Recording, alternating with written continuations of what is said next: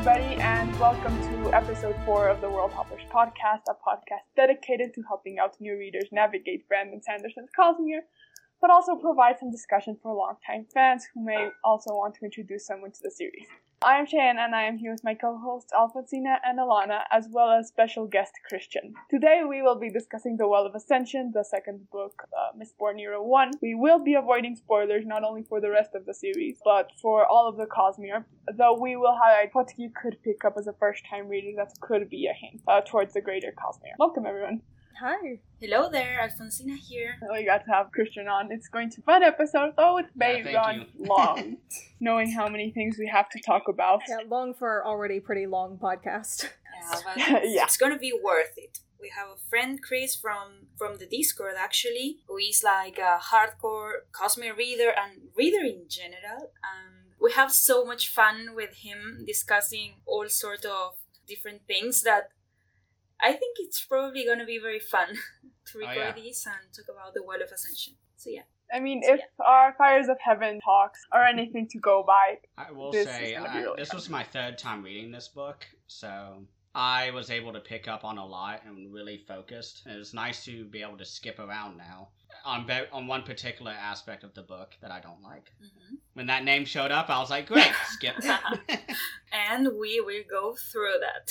Yeah, for any new listeners, this is my first read. I'm Ilana. I think this was Shay and Alfonsina's second read. Actually, I wasn't able to read all of it because I've been rereading The Wheel of Time for my extended essay, and that takes up all of my reading. Right. About to finish Fires of Heaven, so I didn't have time to reread. I've only read Mistborn 1.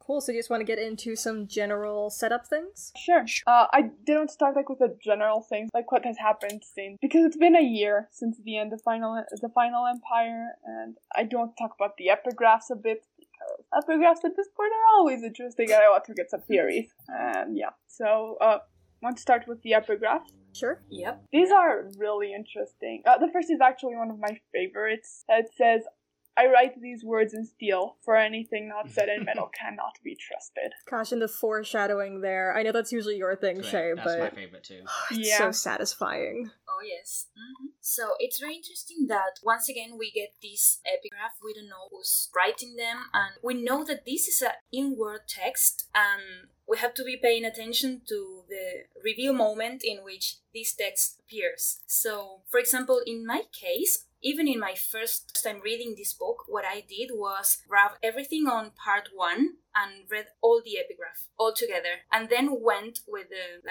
one-for-one chapters, general reading order, and went reading again the epigraph to see if I got any hint, any foreshadow, any spoiler, of course, because I was voluntarily looking for that. So of course, and I really enjoy doing this kind of things with random books. So these ones were very interesting ones. Yeah, I wonder if you had any theories, Alana, about what they were and what this meant before we actually got some ideas.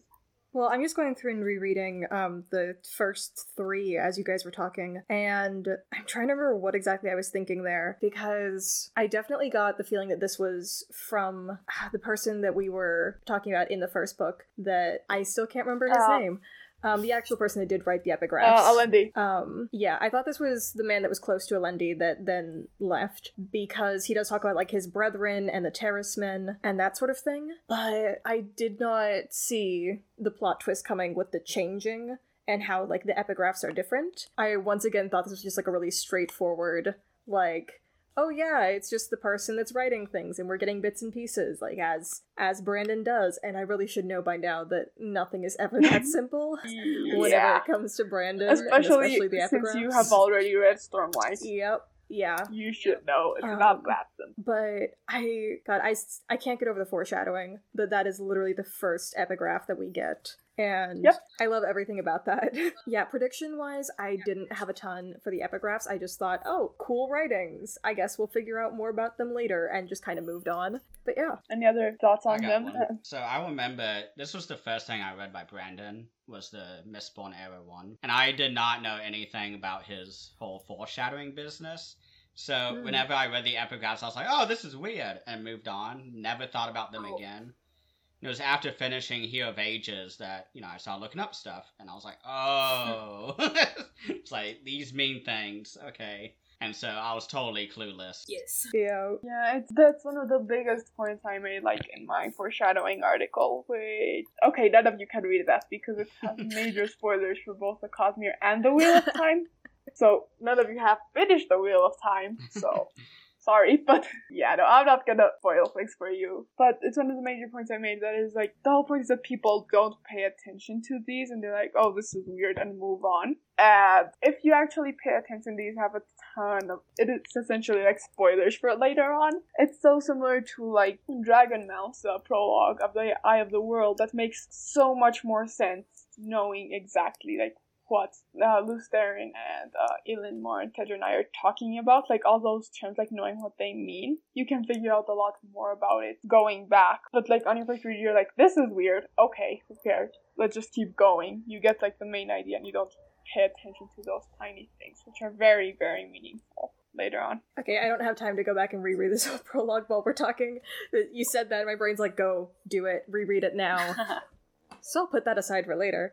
But yeah, there's a whole lot hidden in the epigraphs, and at least with my style of reading, I never have predictions related to that, because my first big thing with epigraphs was Way of Kings, and you don't find out what was happening there until the very end, and so I was just kind of like, I'll just wait and see what happens, and so that's just kind of been my whole reading philosophy when it comes to the epigraphs. Right, I mean, the difference between these epigraphs and the ones we get in the Way of Kings is that some of the epigraphs on the first Stormlight book are not completely like understood even now that we have 4 books. There are a lot of mysteries going on in those tiny pieces of text, but what I can say, of course without spoilers for you, because you are not a spoilers friend, is that the difference we get in Mistborn is that everything you get in these books is going to be explained, and it's like a huge ton of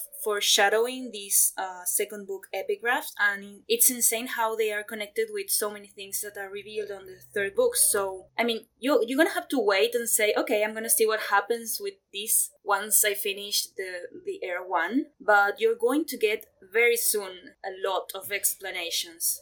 But what I like about these epigraphs is that when you read them, they gave you this sense of wrongness. Like, they had this Alendi guy who was perfect, who was like the hero, the prophesied, super awesome guy that appeared out of nowhere, and the very person who pointed him out is saying, I am a fraud and this is wrong, and you're like, oh my god, why is it wrong? What happened?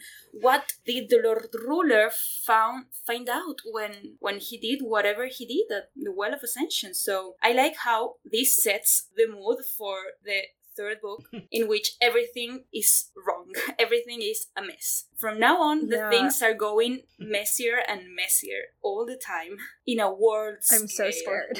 Ages.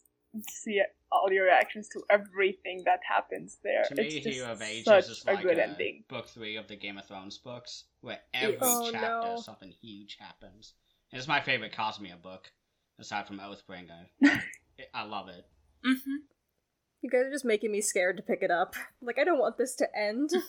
Especially not whenever there's so much going on. I mean, it's weird because this trilogy is a full set of experiences, because, at least in my opinion, this gave me a lot of anxiety because everything was going wrong and everything was already kinda sad and wrong. But at the same time, you get so many answers and hope, and, well, there's like this contradiction between how grey and brown and sad everything is and how these people are fighting for surviving and hope, and even that pure and nice message has some dark secrets behind it. So I think it's very real. I mean, the way that everything is overlapping, all of these nice and sad and bad things, it's extremely awesome.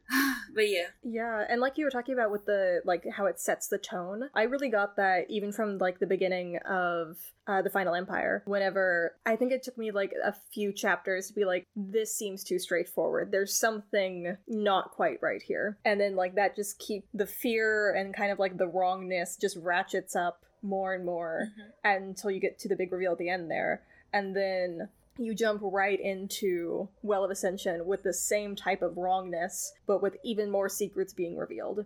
And so it's just like, it continues this feeling that you get from the first book to just keep the momentum going, and I really enjoyed how well that worked for setting the mood. It's all about momentum. So, as I said, it's been a year since the end of the Final Empire, and Elend is king. We talked about this last episode, and Elena's worries about what would happen with Elend as king, because he knows all the theory, but not much of the practice. And so, yeah, and like they still have traces of the Lord Ruler's government, that like all the fears, and yeah, there's a lot of things that are like carrying over, like from last book. We have Kelsier's legacy to talk about, which is always interesting because it's Kelsier. Elend and how he starts like growing like as a leader, especially when Tindwyl comes in. And so I don't know, what do you want to talk about first, because there's a lot. Oh gosh. I would probably say let's talk about Elend as king, or Elend as king, because there's a lot to unpack there, and he goes on quite the journey, I'd say. Because he grows. He is totally changed by the end. Yes, he is. Yeah, what I like is that we are kind of young people.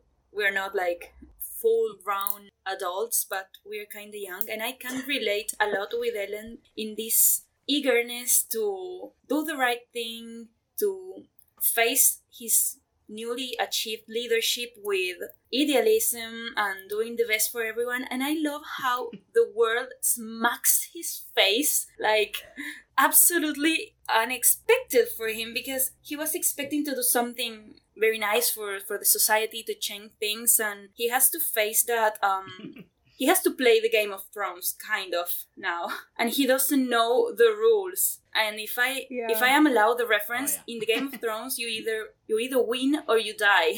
So the stakes are real high here, because powerful people has dangerous resources, and the things that are moving behind the tables, not even like Cosmere relevant stuff, but political stuff, are super tough to handle, and the ideal representation of him as a leader in the minds of the people is also something very important. And some people find this part kind of boring, but I enjoyed it. The thing about these like talks in which you have the seats for the noble people, for the ska people, the ones who were kind of in the middle.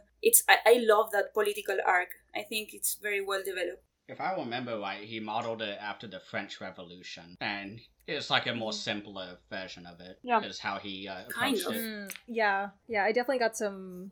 I definitely got some French Revolution vibes from that. Yeah. I think I mentioned before that I did, like, LD debate, and so I've spent a lot of time studying, like, philosophical things about, like, governments and how they should run. And so it was really interesting to see someone try to take all of that theory, even if it isn't the same exact theory that we have in our world, and try to physically apply it. And the discussion of, like, where theory versus action falls short, and, like, what you need to do to overcome that. Yes. But I also thought it was really interesting how he goes from being, like, very critical of a dictatorship to then, like, instituting a monarchy instead. And I know I'm coming at this from a very American perspective, where I'm just like, ew, monarchy, terrible, no. Yeah, at least it's a parliament. But I'm surprised he didn't try...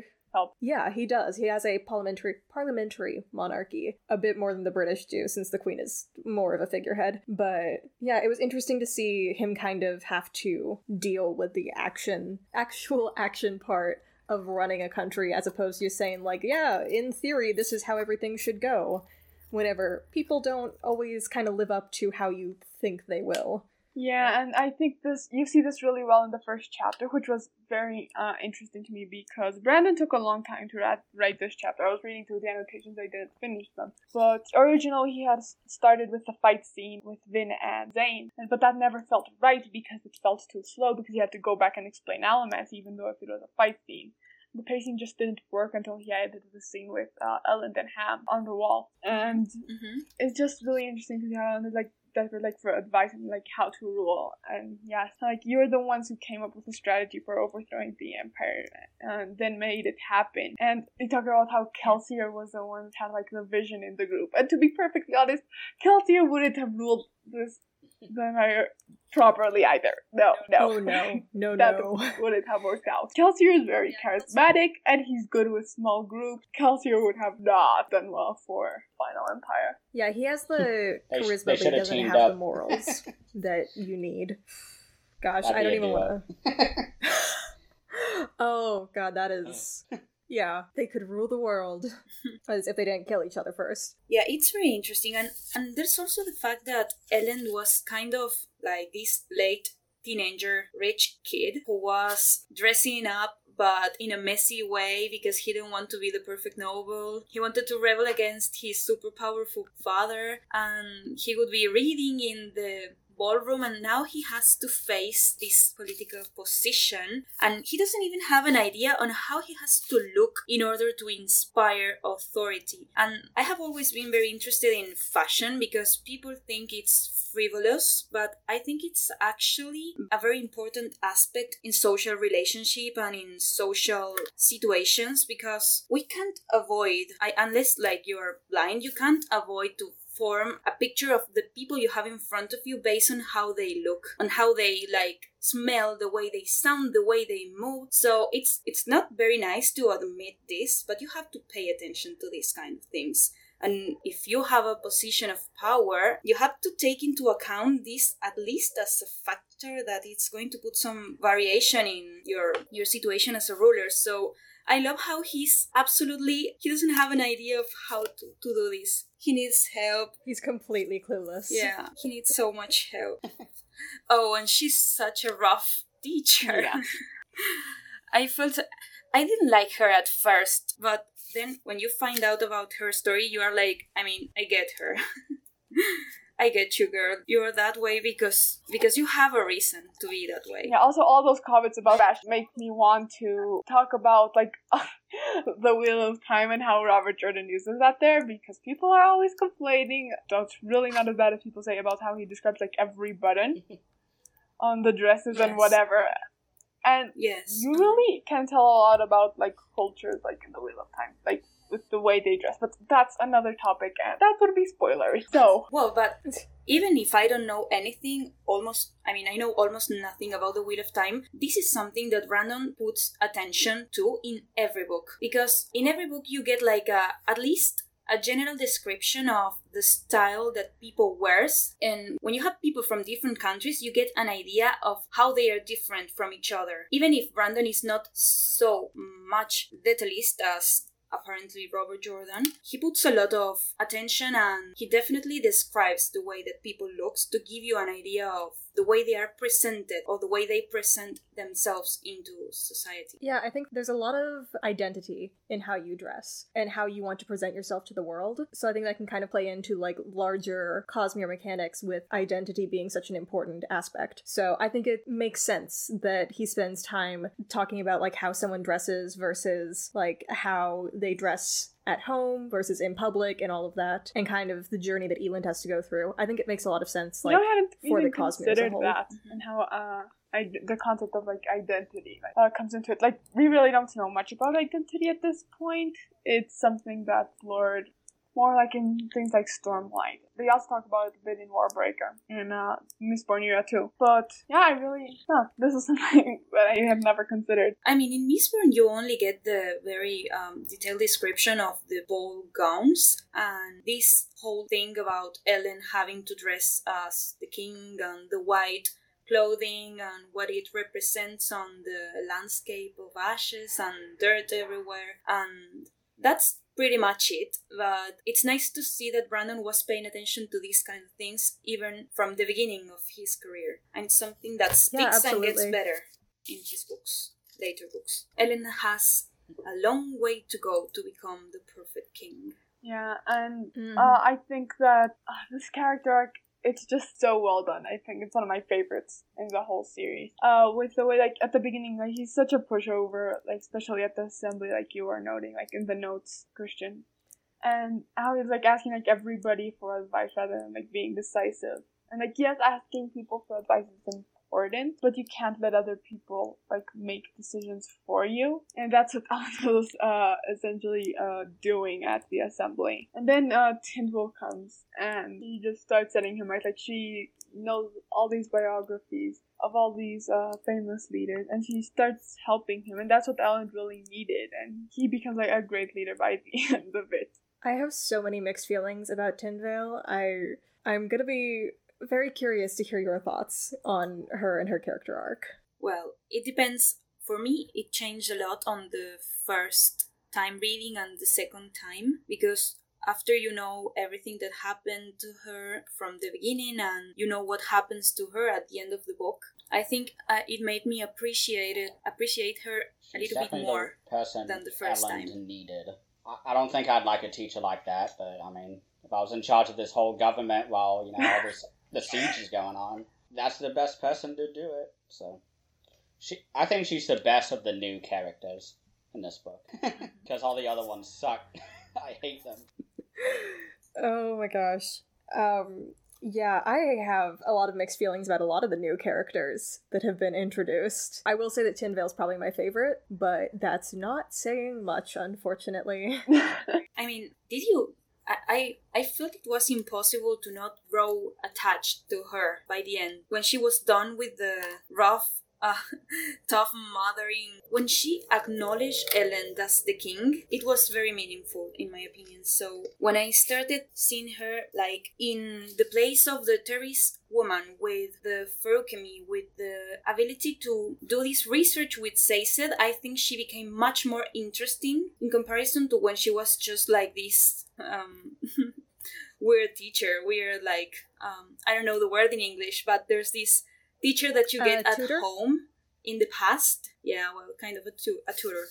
A very disciplined tutor. So she gets better. She gets so much better. Yeah, I really liked a lot of those moments. I think my main issue comes with I didn't love how often her trauma was brought up, just because that felt like, I don't know, I feel like it was overused and discussed too often, since it often wasn't her talking about it, it was people talking about her trauma. And I didn't enjoy that all that much, but I would have been a lot more okay with it if she hadn't died at the end. Because then I feel like she would have had the chance to, like, grow past that trauma, at least in the reader's eyes. Whereas now, we're kind of... That's all that we know about her, is she had a very traumatic time, unfortunately having to give birth a lot, and then she was gonna get past that, and then she died. And I feel like that just was a very unsatisfying character arc, as well as just... I don't know, it bothered me. I did not enjoy that. Oh, it's kind of very hard for me to be critical about the decision that Brandon makes, because, I mean, I can see what you say, but, and I can recognize that you have a solid point, but in my opinion, that the fact that she died at the end, it's like a way of showing us that this world was up and people was dying a lot, and we saw Kaladin, come on, we saw Kelsier died, we saw her die in a very horrible and tragic fight. I mean, it's like, that's the way life works. When you have a war, you lose people, and you lose them in terrible ways, and you have people being awesome and powerful and strong like Sazed, and you have people freaking out and curling up in a corner in the darkness like Breeze at the end of the book. So in my opinion, what we saw was that everyone was getting different destinies, and it was her time. I mean, she was unlucky this time, but yeah. Especially because we see a hint of what this will mean for Sazed in the next book because of his reaction to her death. And I do want to think, like, what do you think will happen with Sazed? Sazed, who was always so careful and so wise, such a, like, guiding force, like, for Vin and for everybody around him, even Kelsier could be crazy at times. Like, how do you think this will affect him, somebody who was so important to him and who had really changed his life? Yeah, she was kind of there to fulfill Sazed's arc. I think that's what bugs me about her death. Not at all, I believe that people should die in war, if that makes sense, like in literary wars, because that is the reality. And I think it would have been more impactful, and I hate myself for saying this because I love Sazed so much, but if he had been the one to die, like, after his moment of, like, strength and, like, rallying the people, and then he died because he just wasn't strong enough, I think that would have been possibly more meaningful to me as a reader. but I also understand that he probably has a very interesting arc going forward after her death. It felt like her character was more of a tool than an actual character in, like, of her own right. Because she was there to fulfill Sazed's arc, she was there to make Elend a better king, she was there to give in, like, the small amount of therapy that she did get, and then her job was done, and so she got removed. So that's, like, the issue that I have. I don't have an issue with, like, people dying in the war. But honestly, I have no idea what's gonna happen to Sazed. That was a heartbreaking passage to read when he starts to question, like, everything that he has dedicated his life to, and what it truly means, and... I don't know, I feel like I don't think it's going to be good for him. I will say that. I don't know what is going to happen, but I don't think it's going to be good. He definitely starts the book out really optimistic, too. You slowly watch him just lose hope.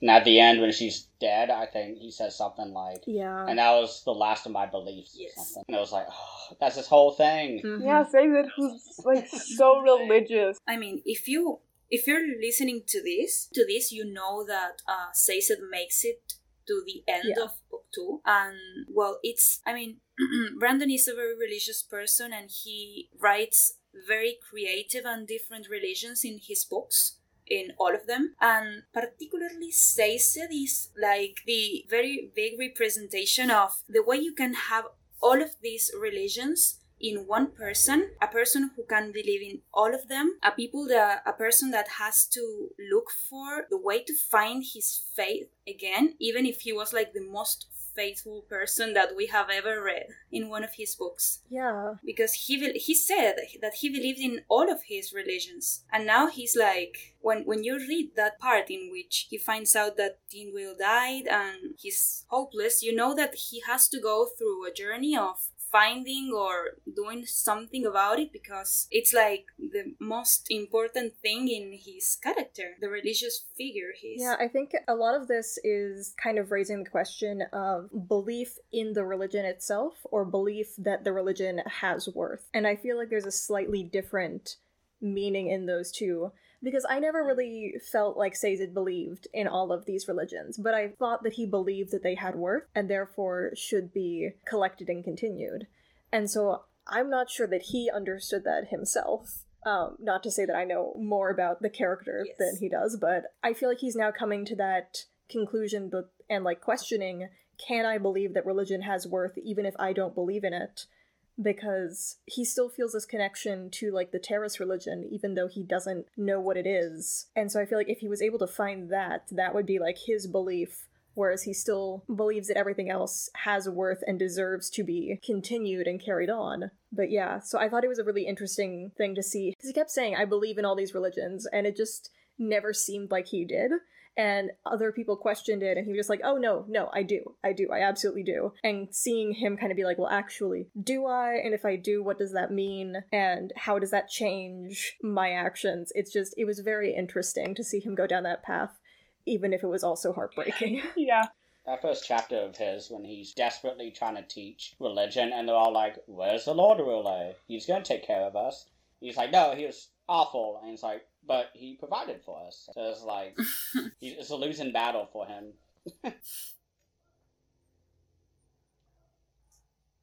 Yeah, he's struggling. Sazed is one of my favorite characters in Mistborn, but without giving spoilers, the best of him is yet to come. Especially because of what Ilana said. He had this, like, nice idealistic idea of the worth that religions had, but now he's confronted with the bigger questions in religion, like, do you really believe? Do you believe in all of them? In everything they say? And yeah, he has to go through that journey. Like, a crisis of faith is something that I think most religious people go through at some point. And for some people, that is what pushes them away from religion completely. And for others, that's what makes their belief, like, even stronger afterwards. So I'm very interested to see which direction Sazed is going to go, if he's going to just completely abandon everything, which I hope he doesn't, since it's literally his life's work, or if he's going to kind of stick with it and try to learn more, do more. You look so sad, Shay. Yeah, I was struggling hard not to say anything. It's really hard for me right now. Oh no. The this is hard to mention, but I am absolutely loving the input that you're giving, Ilana, because it's unspoiled with the Hero of Ages. Every time I go to pick up Hero of Ages, I just think of everything that you guys have said about it, and I'm like, oh, do I have, like, the emotional strength to deal with this right now? Probably not, and then I just put it back down. I found a very interesting, phenomenon with spoilers, where the closer somebody gets to the end of a series, the closer somebody gets to, like, me not having to hold back spoilers, the harder it is to hold back spoilers.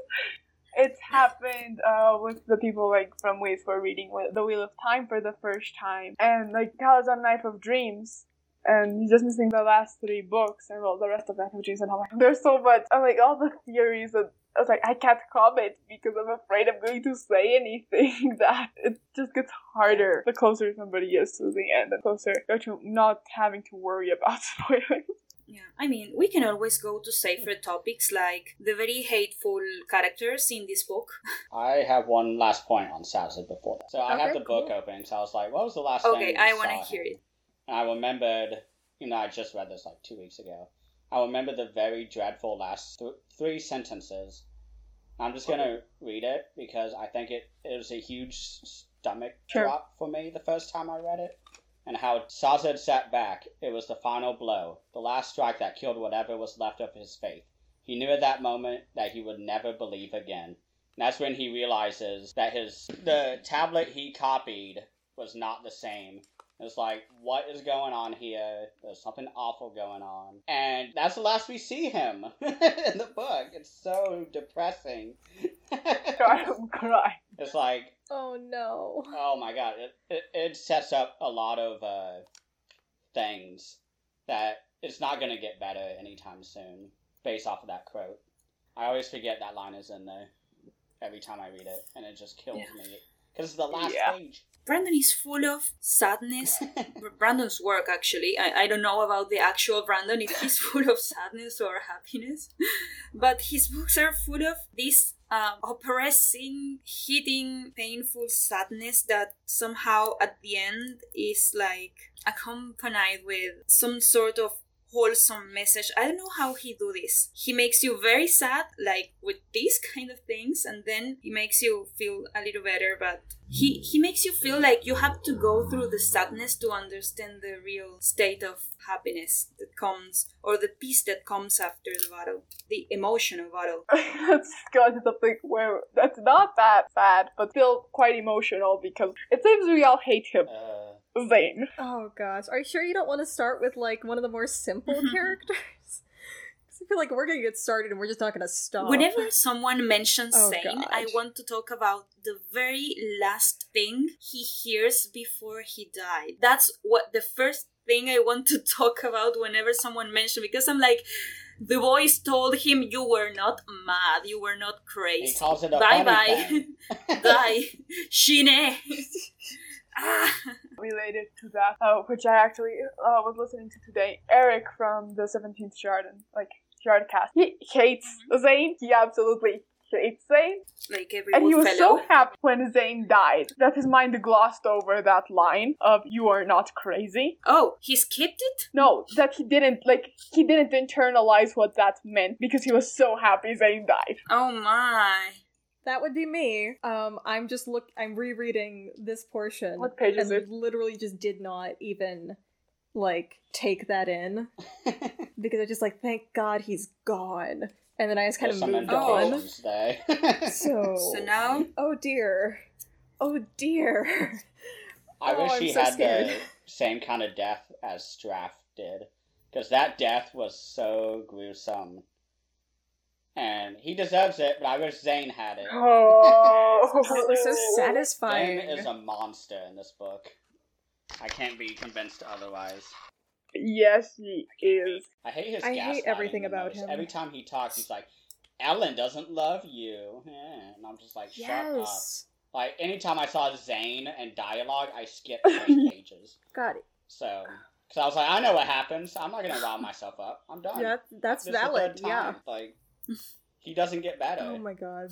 No, and he reminds me of so many guys that I actually know. Oh god. And I'm like, I hate everything about them, and now I have to deal with you in my book, even though I'm trying to escape other people.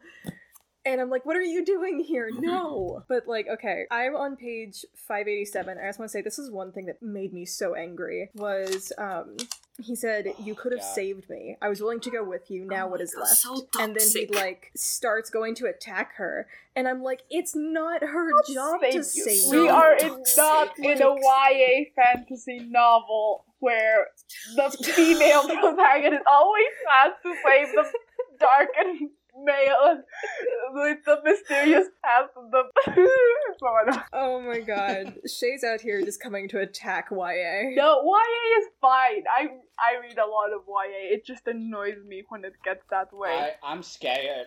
Oh, definitely. Yeah.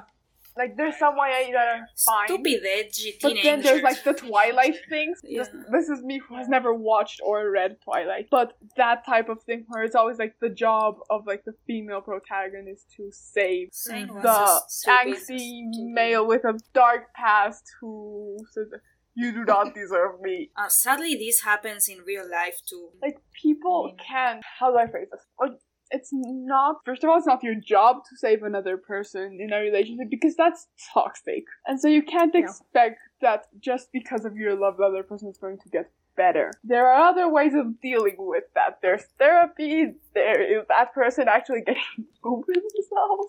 In Zane's case, there are a lot of other options. Love isn't the magic solution, and that's what Zane expected. Zane really thought that Vin was going to save him, but it was not her job. Yeah.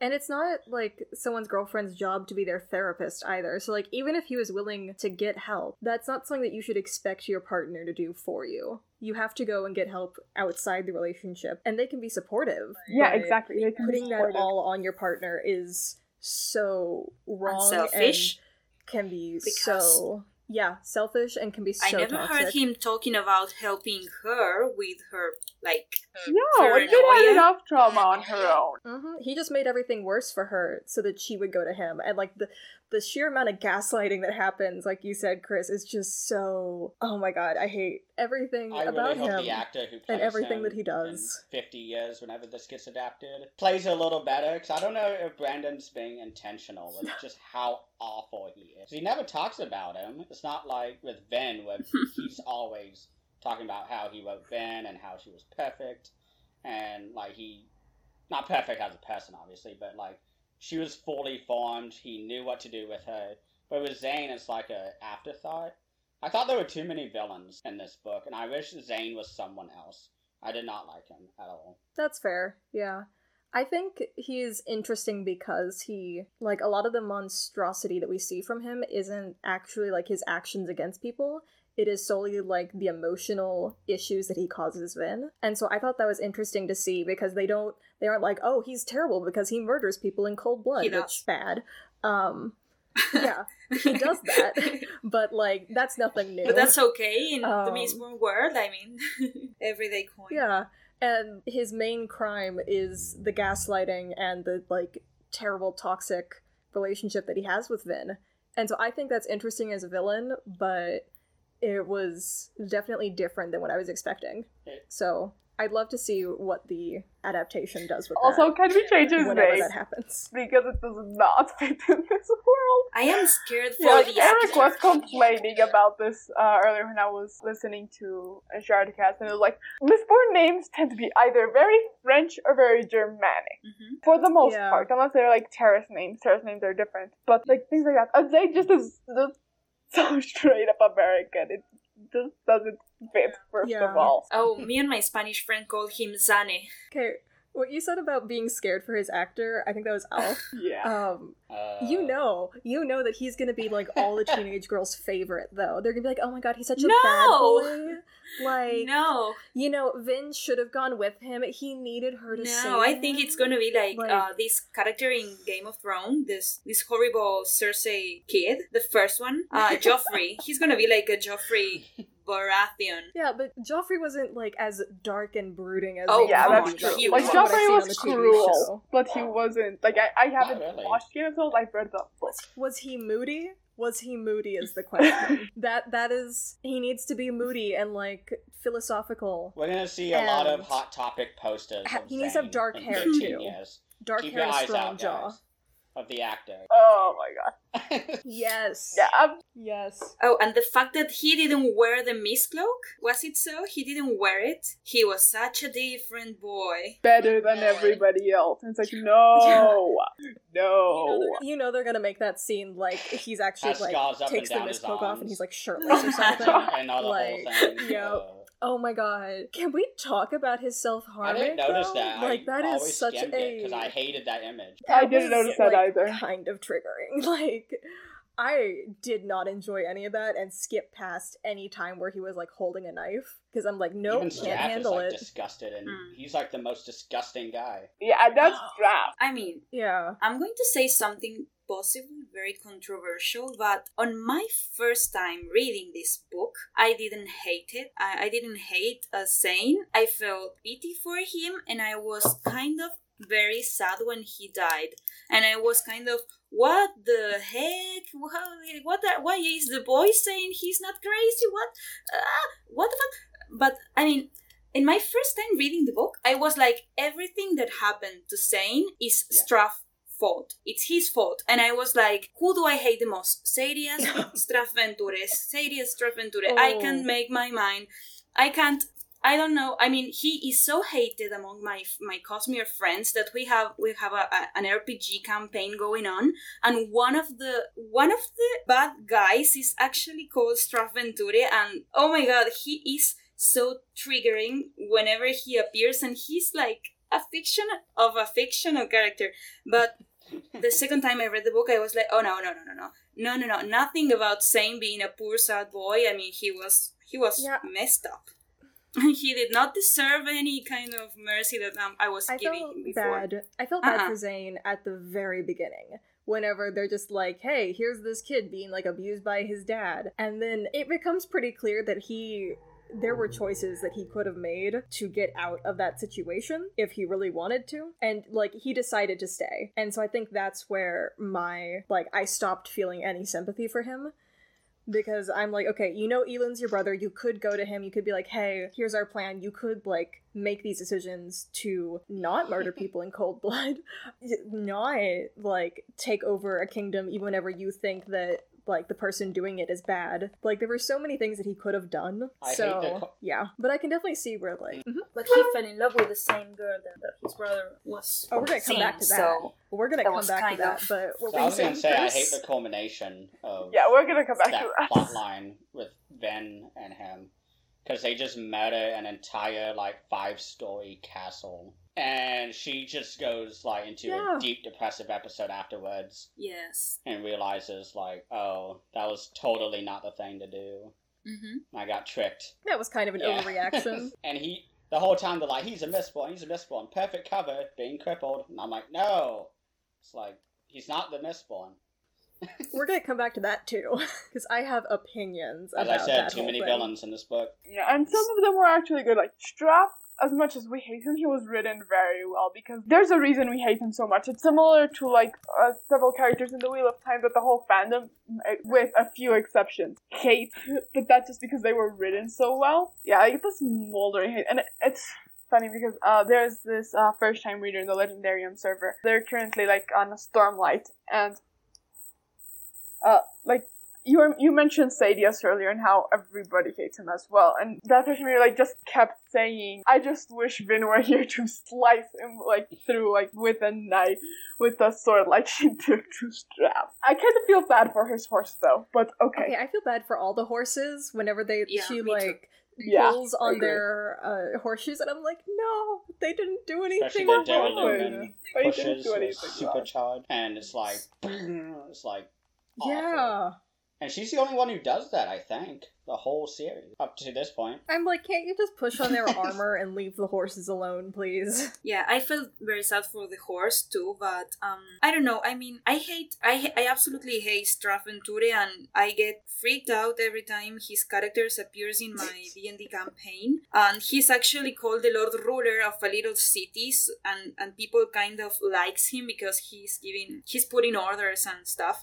But aside from that, what I think makes a good written evil character is the fact that even if you hate him, you can understand the reasons, and you can, I mean, it's not fun to see a guy who's evil because he's evil, like, ha ha ha, I'm going to do bad stuff because that's what I do, period, I'm evil.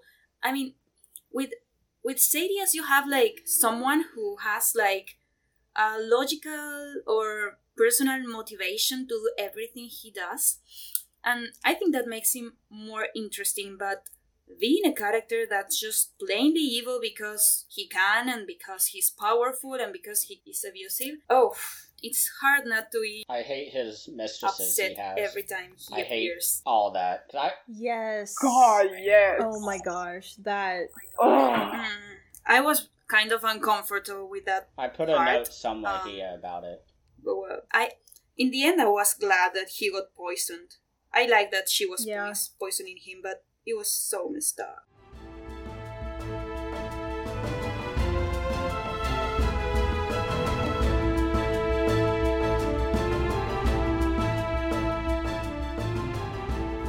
Okay, so hi, it's Ilana. We're doing something a little different this month because it is currently my final exam season for university, and I just couldn't get everything edited properly in time for the release.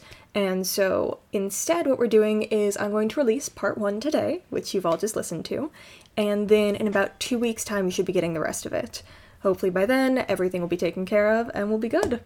So, yeah, you can follow us and contact us through all of our social media. The links for that will be in the show notes. And you can feel free to email us at worldhopperspodcast@gmail.com. Check out our subreddit at worldhopperspodcast. And, don't forget to check out the Discord. You can DM us on Instagram and we will get you the link. It's also in our Instagram bio. So you can find Shay on the 17 Shard forums under the profile Cheyenne Sedai, and you can find Christian on his Instagram page called Christian's Hobby Blog with an I instead of a Y in hobby, and we will also put that link down in the show notes. Also, you should definitely check out his YouTube. It is amazing. So tell us your feedback and ask us your questions. We'd love to hear your thoughts. Let us know what you've thought of the show and what your favorite moments from the Cosmere have been. And tell us about your theories regarding what Brandon's got going on in his head when it comes to the Cosmere. If you enjoyed the show, we would love it if you would give us a 5-star review on iTunes. Rating the show really helps listeners to find us and build a community around the show so that we can find more amazing Cosmere readers. Make sure to share the podcast with other Brandon Sanderson fans you know, and anyone that you want to introduce to the series. We know how hard it can be to try and explain this to someone new without overwhelming them. And as always, journey before destination. Bye!